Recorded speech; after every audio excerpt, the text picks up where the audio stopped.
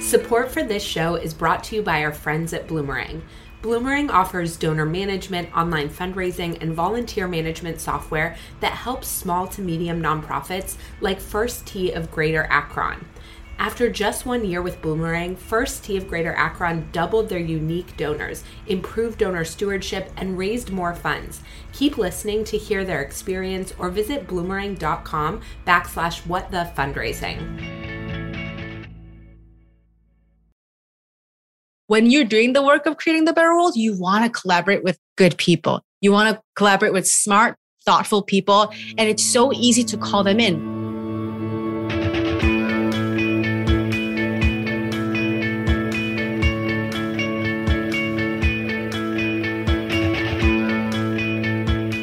Welcome back to What the Fundraising. I'm your host, Mallory Erickson, and this podcast is for impact leaders and change makers who are looking to fundamentally change the way they lead and fundraise. This episode is brought to you by our friends at Cosmic. In today's episode, I'm interviewing Simone Seol. Simone is a coach and host of the Joyful Marketing podcast, and today she is helping us throw out self-limiting beliefs in favor of playfulness and transparency. This is such a powerful message for nonprofits whose goal is to cultivate long-term, trust-based relationships with donors.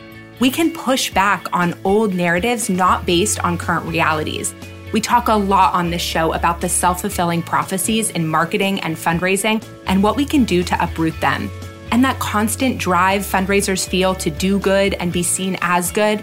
Simone believes the harder we work to be viewed in this perfectionist martyrdom, the farther we get from authentic, resilient connection with our partners, whether it's in business, philanthropy, or life. Simone's candor gives us all permission to dig deeper in service of universal stories and nuance.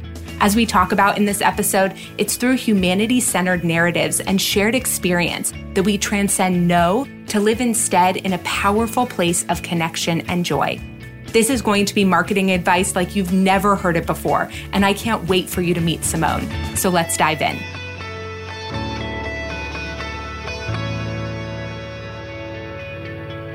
Welcome, everyone. I am thrilled to be here today with Simone Seol. Simone, welcome to What the Fundraising. Yay! So happy to be here. Thank you for having me. I know that actually there are a lot of folks, because I reshare your content all the time, who follow me, who are familiar with your work. But why don't you give everyone just a little bit of your story and your journey to this conversation today?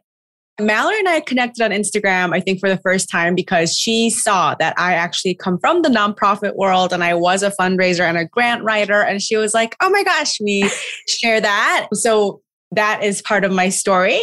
I was born in California, spent my life divided between living in Korea, where my family's from, and in the United States. And right now I live in Seoul, Korea, but I have a business and most of my clientele, most of my audience is in North America and Europe and all over the world. I'm the host of the Joyful Marketing podcast, and I teach marketing to life coaches through a program also called Joyful Marketing. I'm an author of a book called The Fearless Marketing Bible for Life Coaches. So I teach marketing to life coaches, like I said, but also a lot of people who aren't life coaches follow me, and a lot of people who aren't even particularly interested in marketing follow me. And I think it's because I talk about those things on the surface, but on a deeper level, I really speak to being human and loving yourself and showing up to the world with your imperfections and owning it. And that's why I think a lot of people resonate with what I offer. I love that. And I feel your work speaks to so many different pieces of the lived experience of people doing marketing or fundraising, or really anything that involves a level of vulnerability and visibility. And so you really talk about all of the things that surround that. I'm curious from your perspective, or how you think about it, why do you feel like those are important topics to be talking about when it comes to helping to enable folks to be their joyful marketing selves? As you were talking, I was reminded that let's say you have a job and you don't have a business, so you don't have an interest in having a business, but you want to, for example, be promoted from one role to another role of leadership.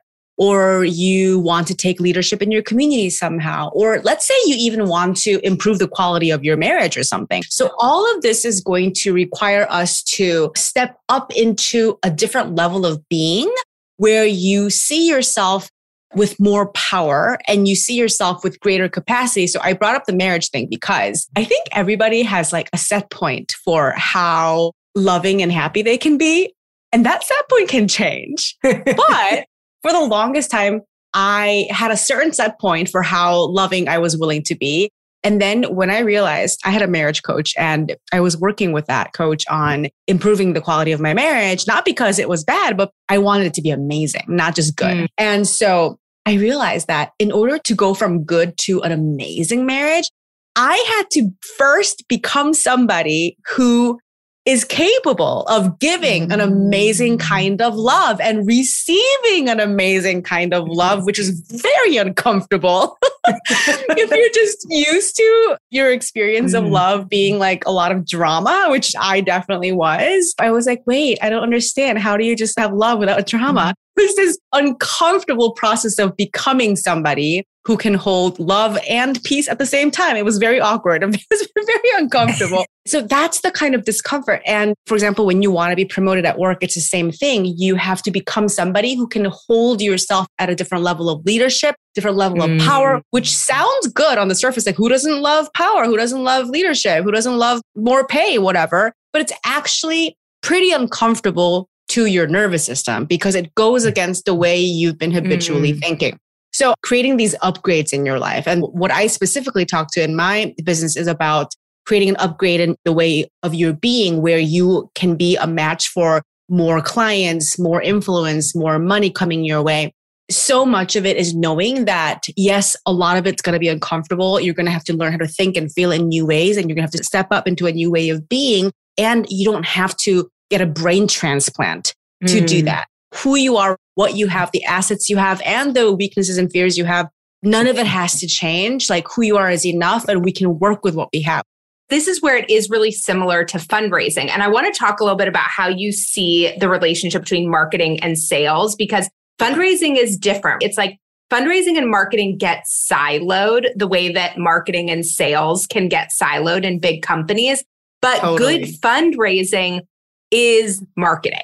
We hear all the time, don't be a transactional fundraiser, but also the marketing's over here and the volunteer stuff is over here and this is over here. And all you're left with are fundraising campaigns, but don't be transactional. Wait a second. Yeah, that makes no sense.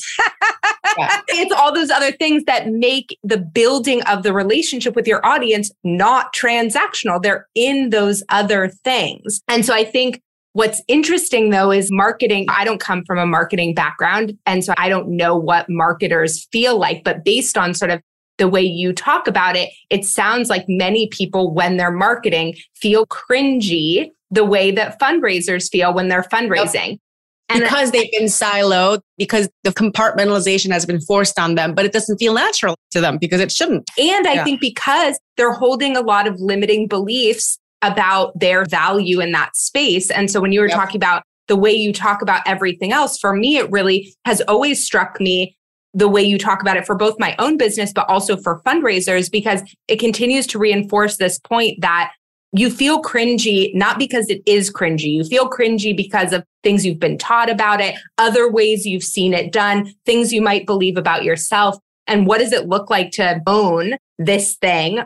Okay, I have so much to love where you're going with this. And I think that's it. All you have to do to uncringe it is to de-silo it, almost uncompartmentalize it. So when marketing feels so aligned and authentic and delicious and nourishing to you as the marketer is when it comes organically from really high quality relationship, meaning you're hanging out with the kind of people that you would want to hang out with, people you enjoy their company. You're talking to them and you're having a great time and they trust you and you trust them and you're just shooting the shit and having fun. And then they look up to you for the things that you know how to do well. And they think you can give them something useful. That way, very organic, natural way transaction. Oh, hey, can you help me with this? Oh, of course. Oh, yeah, great. That is what we are talking about, Mallory and I think, when we talk about things not being compartmentalized. It's not like here's the relationship building and here's the fundraising. Here's the part where you give value and here's the part where you make offers and here's the part where you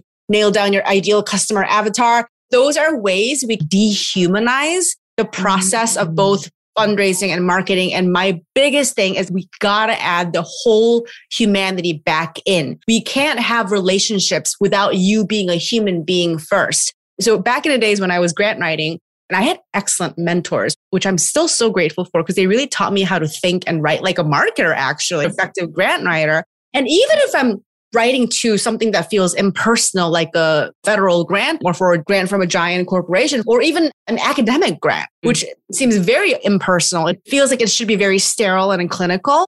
But even in those grants, my mentors taught me about the importance of building that human emotional connection with your reader first.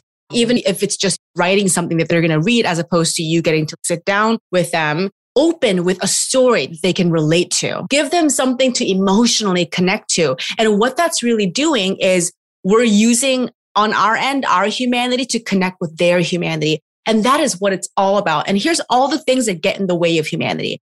Put yourself into this formulaic box of what's acceptable. And what gets in the way of humanity is these artificial compartments that we make about what belongs where. One of my favorite books as of late about business, it's called The Anti-Racist Business Book.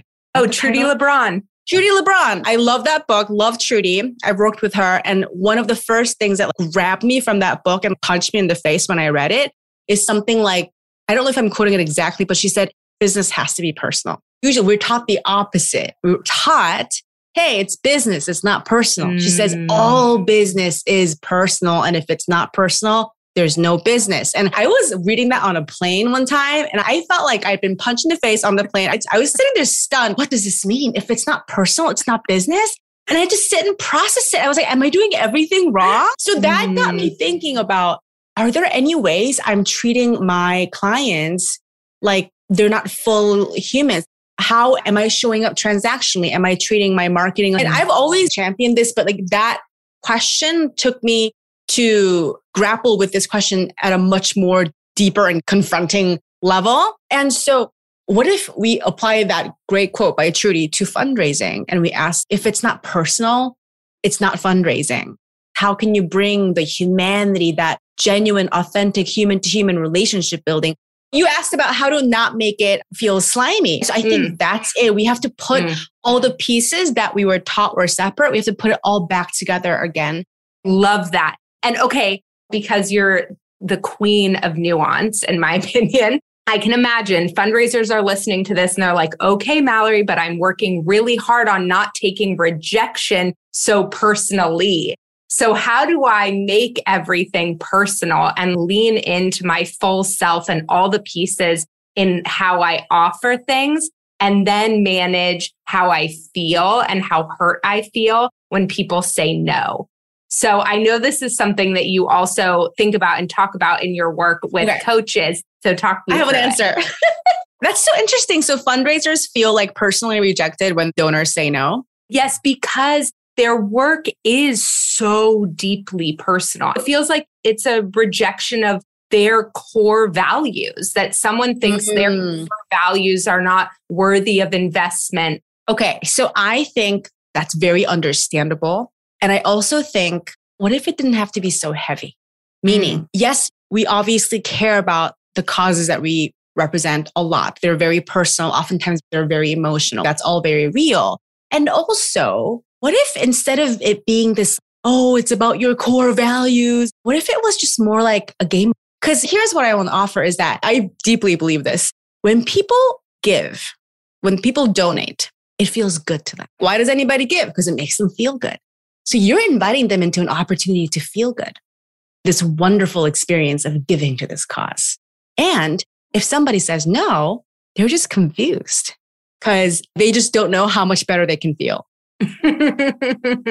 when they say yes. This is exactly how I teach marketing. And I think it's the same thing how you teach them. And when you look at it like that, it's a fun game where if somebody says no, it's just because they're like confused about what they really want, which is obviously to feel really good. They want to feel this high of giving and feeling all these wonderful emotions. Then you're like, oh, this strategy didn't work. Let me tell you this other story. And you can be a dog with a bone about it, but in a playful way, as opposed to it being this like very heavy thing. I think it becomes heavy when you turn it into a moral crusade, which it can feel like.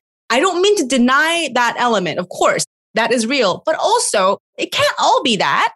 There needs to be playfulness. There needs to be silliness. I think one of the organizations that I give to regularly, what I love about them is that they deal with very intense topics like refugees, stuff like that. But also, whenever I go look at their social media, there's lightness, there's laughter. Obviously, they're not in denial of what's happening, but it doesn't feel so damn heavy all the time. It makes me want to give more. I think it's a really good point. We take ourselves too seriously. Yeah. And that doesn't mean that the work isn't serious work, but we take ourselves too seriously in a way that actually depletes us and exhausts us. And it's okay. Can both things be true? That the work is serious and we don't always have to be serious. Exactly. Here are the sort of the mantras that I want to offer. It's like the only reason anybody ever gives is to feel good. And I'm just inviting them to feel good.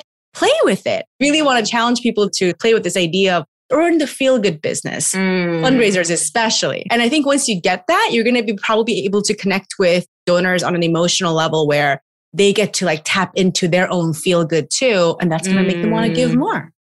I'm curious, as people move through their marketing journey and they start to get more playful or get more joyful or try things that maybe a few months before they would have never taken that risk and put something like that out there or said something so vulnerably, how does their identity start to shift? Like just in the play, aside from the outcomes, aside from the sales or anything like that, what do you notice about your clients as they start to adopt some of these ways of engaging with their people? Yeah, I think the biggest side benefit, which is actually not the side benefit, but it's like the core benefit, in my opinion, is that they begin to see that the biggest asset that they have is not how professional and perfect they can present, but their flawed humanity and all the places that they thought were shameful and all the places where they thought they needed to hide, all the things that they thought made them look bad. So when you kind of release trying to uphold this image of a perfect person who is meticulously representing whatever brand you've got going on. Because when you're doing that and when you're holding very tightly to that, what you're communicating to the world is, this is where I think my value as a person lies, in the maintenance of this carefully polished brand. So of course that's exhausting. And after a while, you feel disconnected, you feel resentful, you get burnt out. So when people tend to come into my world, one of the first things they tend to experience is all those facades crumbling down. I like to think I seduce people into putting cracks in that and letting those fall apart a little bit by a little bit. Because then what you realize is that, oh, wait, I stopped trying to maintain this facade of me as this kind of person. And not only did I not die, not only did the sky not fall, that's the highest engagement I ever got. What? That's the thing that made 7 people message me and say, oh my gosh, thank you so much. You saved my life for saying that today. That's the thing where people are connecting with me. That's where my value is, me just being me. Then that is so healing because they can feel like I can stop performing for once. And they play with the edges of, okay, so what if I drop that act too? What if I drop this pretense too? What if I just show up without my makeup one day? And I thought the whole world was going to fall apart. But actually, one, nobody noticed. And somebody was like, you look so beautiful. So more and more, the cracks happen. And then it's just a journey into realizing none of that stuff was necessary in the first place, because the greatest value I can offer the world is just being exactly who I am right now. That's so healing. That's spiritual. People keep being like, Simone, you're a spiritual teacher. I'm like, what? That's weird. But I think that sort of process of unraveling all the shit around who you truly are, that work feels very spiritual. I totally agree. First Tee of Greater Akron needed to switch from an outdated donor management system to something more user-friendly. With Bloomerang, they found that and more. Executive Director Josh Smith commented, "We love Bloomerang. It's saved time. It's helped us raise more funds. By investing in a donor database that they actually loved using, First Tee of Greater Akron was able to raise more funds and continue creating lasting change in their community. To listen to the full interview with First Tee of Greater Akron, visit bloomerang.com/whatthefundraising or click the link in the show notes. In your work, you talk a lot about how people feel into different things in their body and deal with their nervous system. So I'm curious, how does somebody know even in themselves when they are doing something that is truly aligned with what they do want to share, with a level of vulnerability that they are comfortable with, instead of searching for a raw moment for the likes? How do they get out of the outcome side of it? My answer might surprise you, but my real answer to that is, who cares? Who cares if you are doing that? If you're like, okay, I'm going to say this vulnerable thing so I can get likes and people can connect with me. Is that wrong? I don't think so.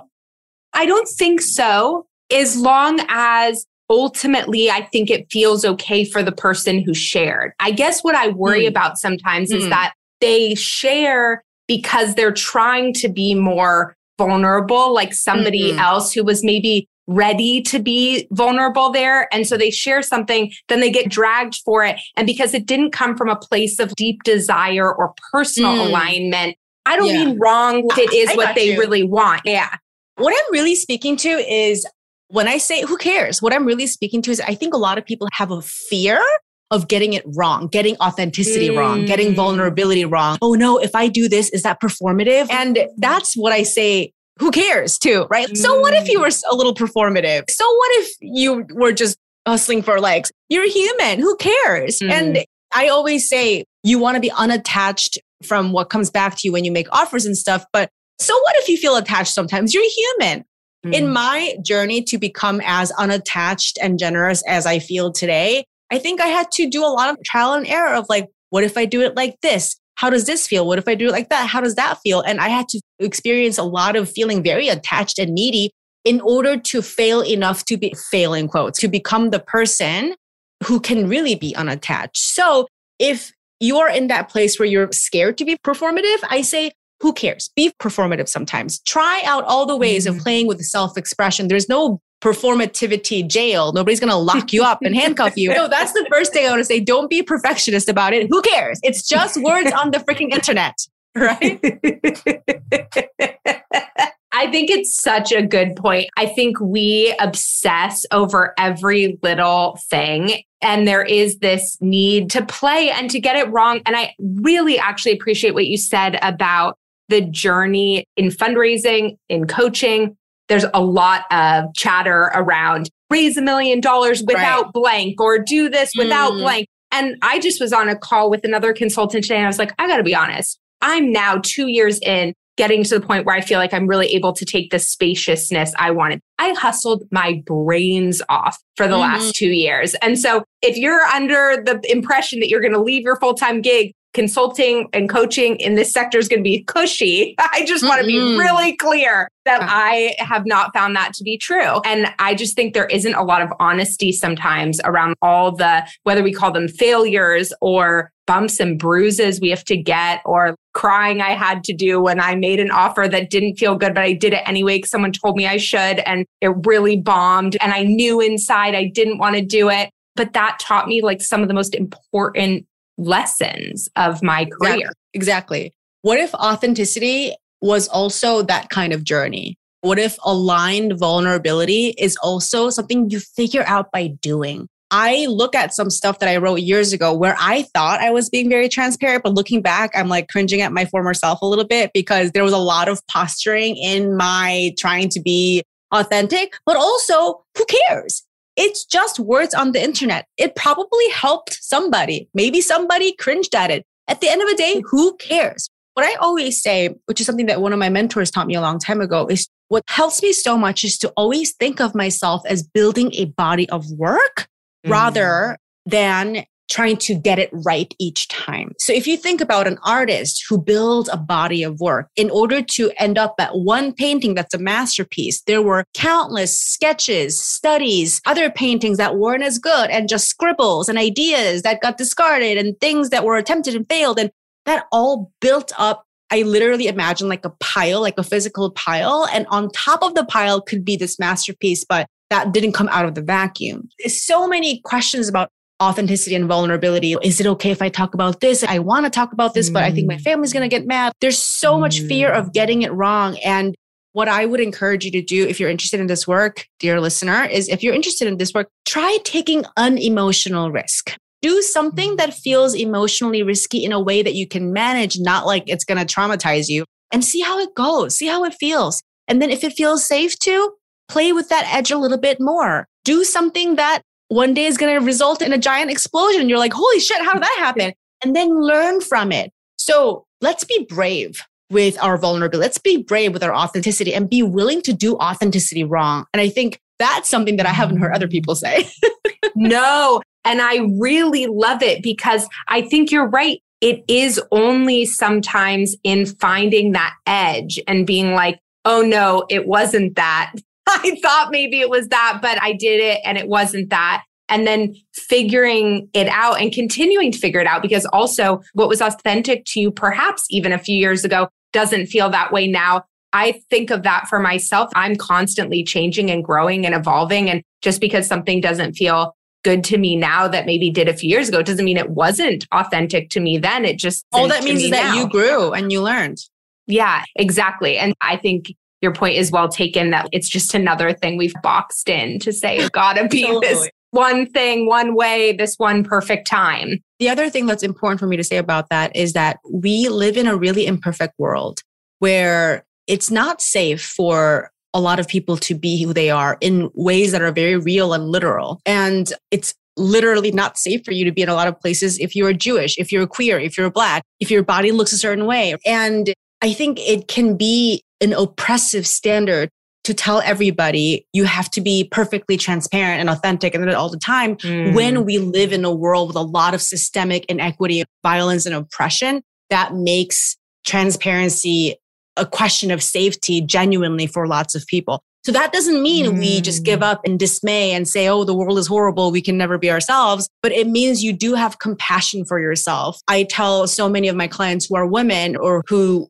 were socialized as women, what lives in your body is a memory of literally being punished for revealing your body, if your ancestors, or revealing your mind. Like if you are a woman and you spoke your mind, went against the patriarchal grain, you literally could have been physically punished, put to death, had your children taken away, beaten, all of these things. And in the part of the world that my family is from, if you were a woman, you couldn't walk down a street by yourself without a male chaperone, and you couldn't show your body unless you were a married woman, all these things. And so we're used to our minds and bodies having been controlled for millennia. And all of a sudden we're supposed to be perfect at being transparent. I think so. So again, it's not to just feel depressed. I say this so that we have compassion for ourselves as we navigate this. It's an individual journey for all of us. I think that's such an important point. And I feel similarly about money. Women have been told forever that it's inappropriate to talk about money. They weren't allowed to talk about money. And then in the nonprofit sector in the US, 75%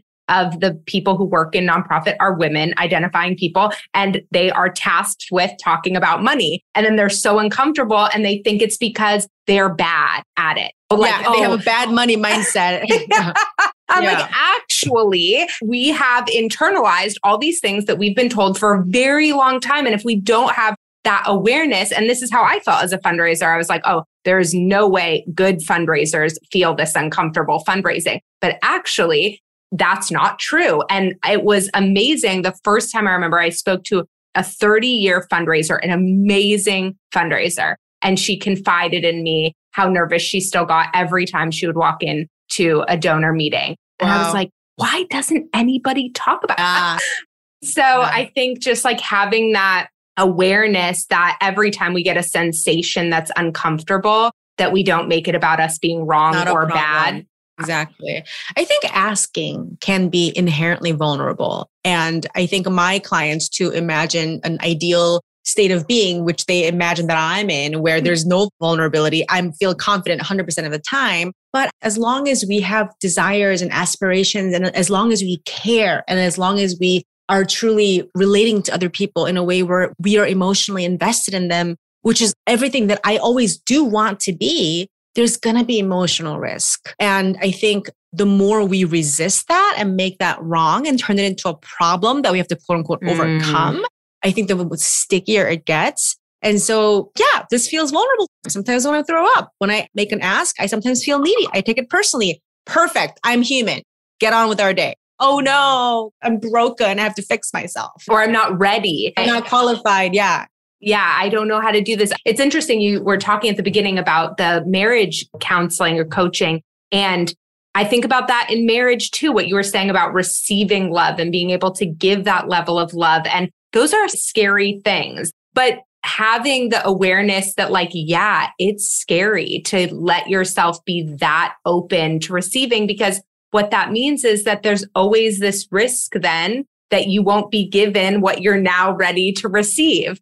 That's what it is to be open to those things. And there is just no opportunity for that receiving without the risk.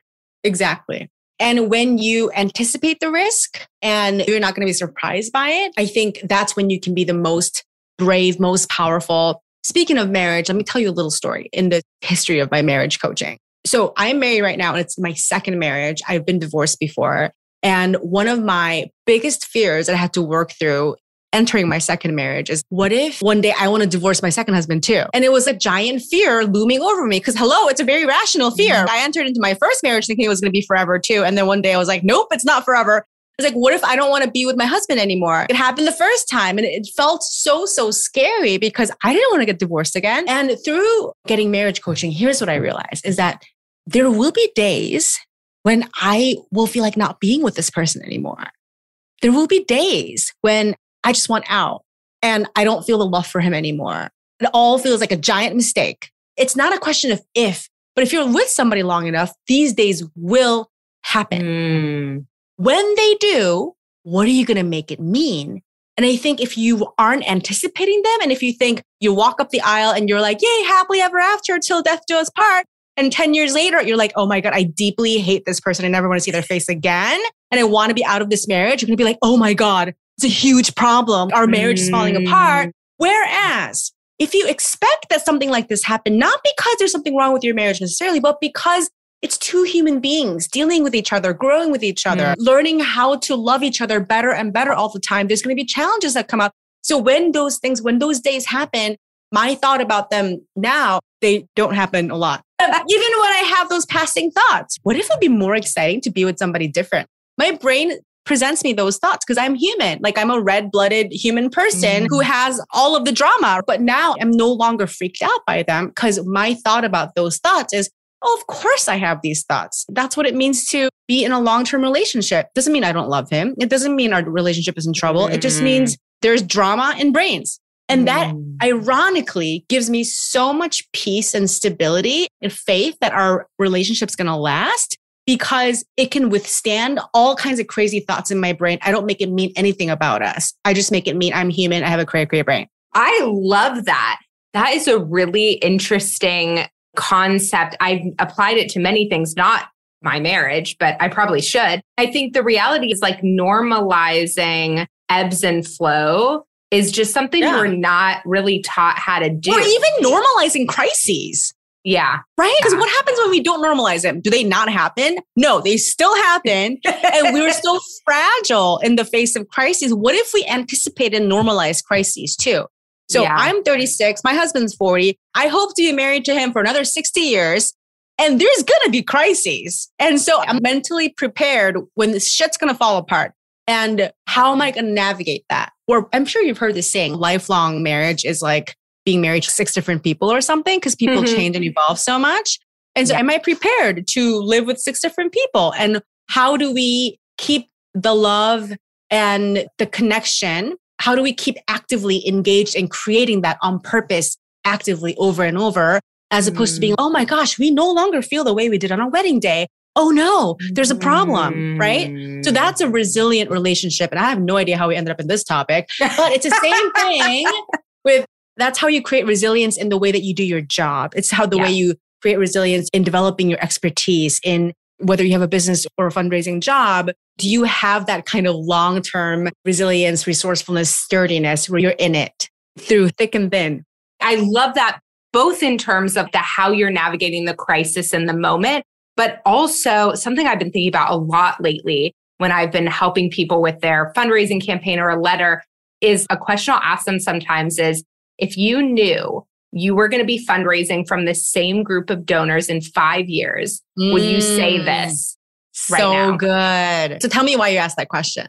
Because I think when we aren't consciously thinking about the long-term relationship all the time, and fundraisers have in the back of their head low donor retention numbers, constant new acquisition of donors. And so I think like the long-term relationship gets deprioritized and people are making short-term communication decisions. I'm sorry, I have to clarify what you're saying. Are you saying that people use short-term strategies because they don't think that donors will be around long enough? Because that sounds like a total crazy self-fulfilling prophecy.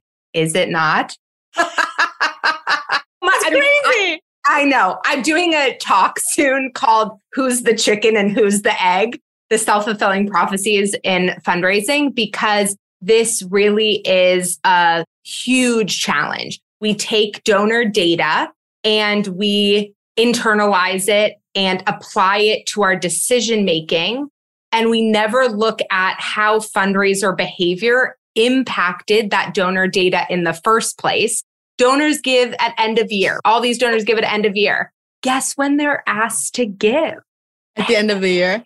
Yes, our donors want to give at the end of the year. And I'm not saying people aren't generous during the holidays, but if you only ask your donors to give at the end of the year, it's not like your donors who made that decision. It's like when I coach entrepreneurs and they're like, all anybody wants is my cheap offers and nobody wants my high-end offer. I'm like, how many times have you offered the high-end offer? They're like 3 times. And then how many times have you offered the cheap offer? They're like 500 times. It's like, hello. I was on a coaching call recently where someone told me that one of their donors had never given a higher gift. And so I asked her what she had asked for that the person had said no to. And she said, oh, we haven't asked her for a specific other gift yet. We don't have to go into like very fancy law of attraction stuff to see it. If you don't ask, you're not going to get. And if you have assumptions and self-fulfilling prophecies, they're going to come true.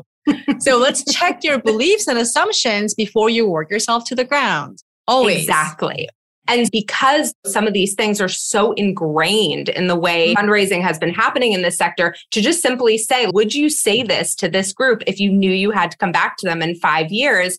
For a lot of people, they're like, oh, no, or I wouldn't say it exactly that way. That piece you said around perfectionism, that happens a lot in terms of, I think, promises that aren't false promises, because it's not that the outcomes will never happen, but they're being told on a timeline that is unlikely. If you give, this is going to happen. Yes, maybe in 20 or 30 years, but we have not solved that problem in this country yet. So it's probably not going to be a result of this one campaign. And so if they aren't giving themselves enough credit to give themselves the space for nuance, which is something that I think you are so good and at. That probably undermines trust if they're leaving all the nuance out. They think they're being more persuasive, but I think it's a very subtle, unconscious thing. Yeah, total self-fulfilling prophecy. Your donors will rise or drop to your expectation of them. And this is what I tell my clients all the time. Your clients, your customers will rise to your expectation or drop to your expectation of them. Can you talk to me about what you just said? What I think you were saying before is people think that in order to be persuasive, they need to remove the nuance. They need to be as simple and straightforward as possible. But I think what you're saying is that's not true, that nuance is magic. And what does that do in terms of engaging people in your work? Okay, let me put it like this.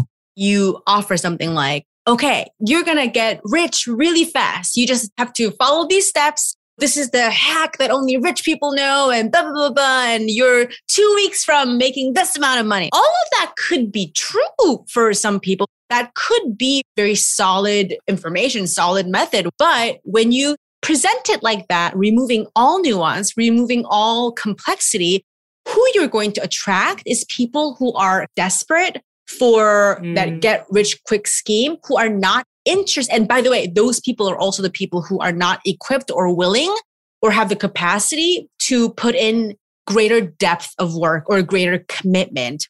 Somebody who's searching for a get rich quick scheme is not going to necessarily be interested in doing the hard work to develop a quality product and to develop high quality relationships.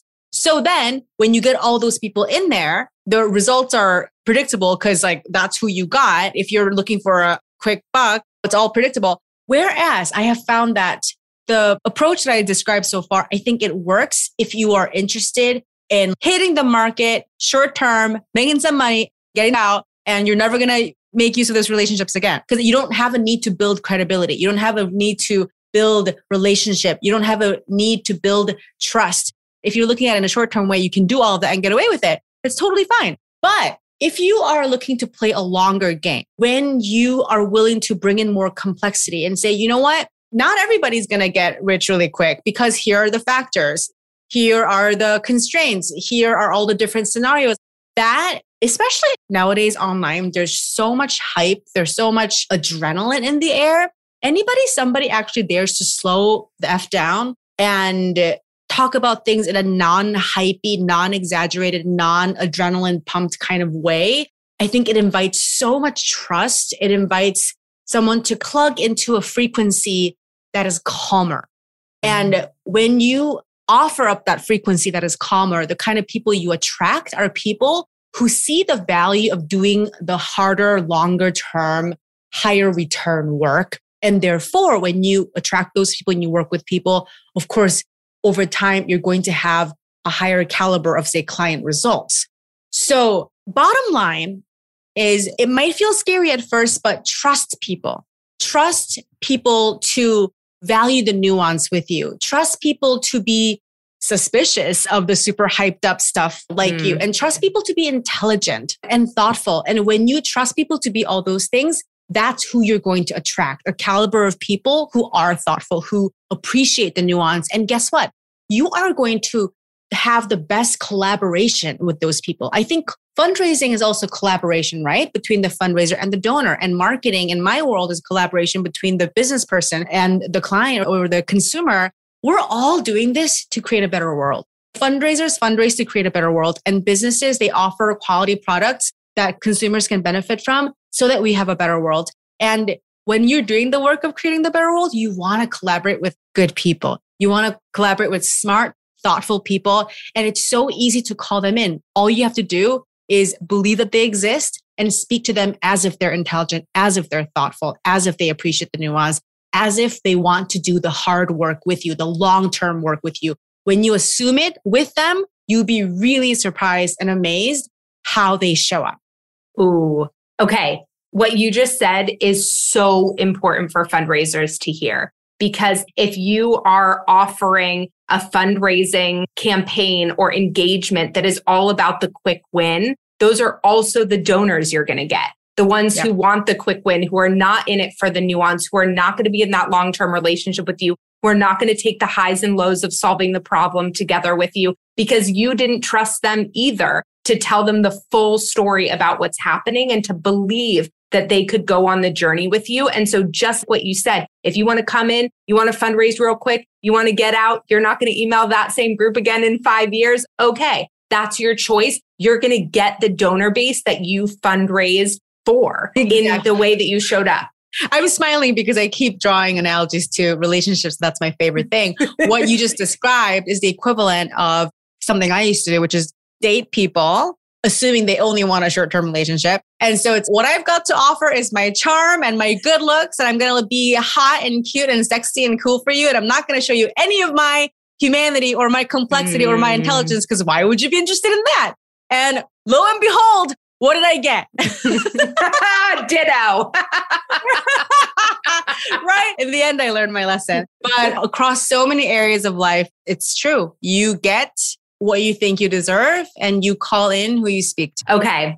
I want to be conscientious of your time. I am so grateful for this conversation today and just for the model that you set around what's possible in terms of how we get to show up. And everyone should go and follow her right now on Instagram. You're one of two people who I go on Instagram and go to their profile to see what they've written about over the last few days, because it always really pushes me to think differently and gives me things to think about from a fundraising lens too. So I'm just really grateful for you and for the work that you do. I couldn't be more honored to receive that. And I am just so happy to know that you are doing this work, because you are obviously so brilliant and you are just saying all the things that your people need to hear. Exactly. I know that I needed you 15 years ago when I was working in fundraising. So grateful for you. If you'd like to keep up with my work, you can follow me on Instagram at simone.grace.soul. That's spelled SEOL.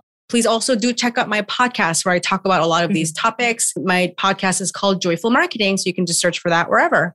Amazing. Thank you so much. Thank you.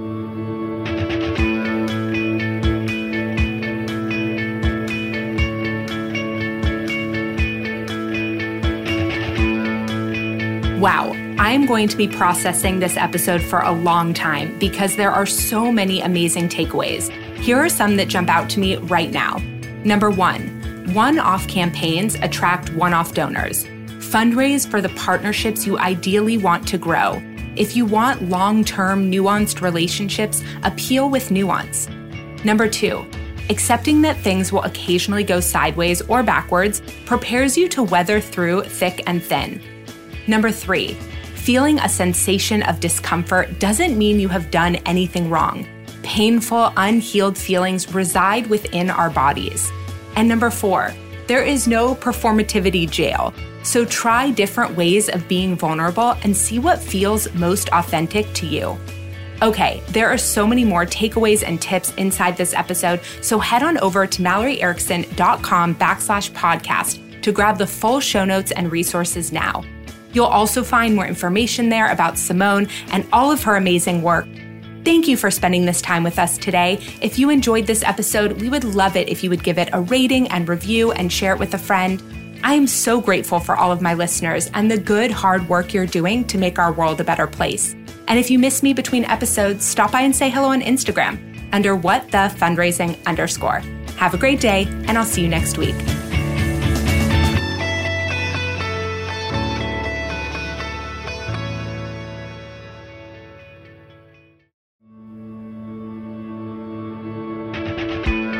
Hey you, I hope you're loving all the free value you're getting right now from our guest. And speaking of free value, I've raised millions in the nonprofit space without sacrificing my integrity or my alignment, and I'm sharing how I did it in my free webinar, How to Harness the Power of Prioritization to Raise More Without Burning Out. Go to MalloryErickson.com/workshop to register for the free training right now. I cannot wait to see you there.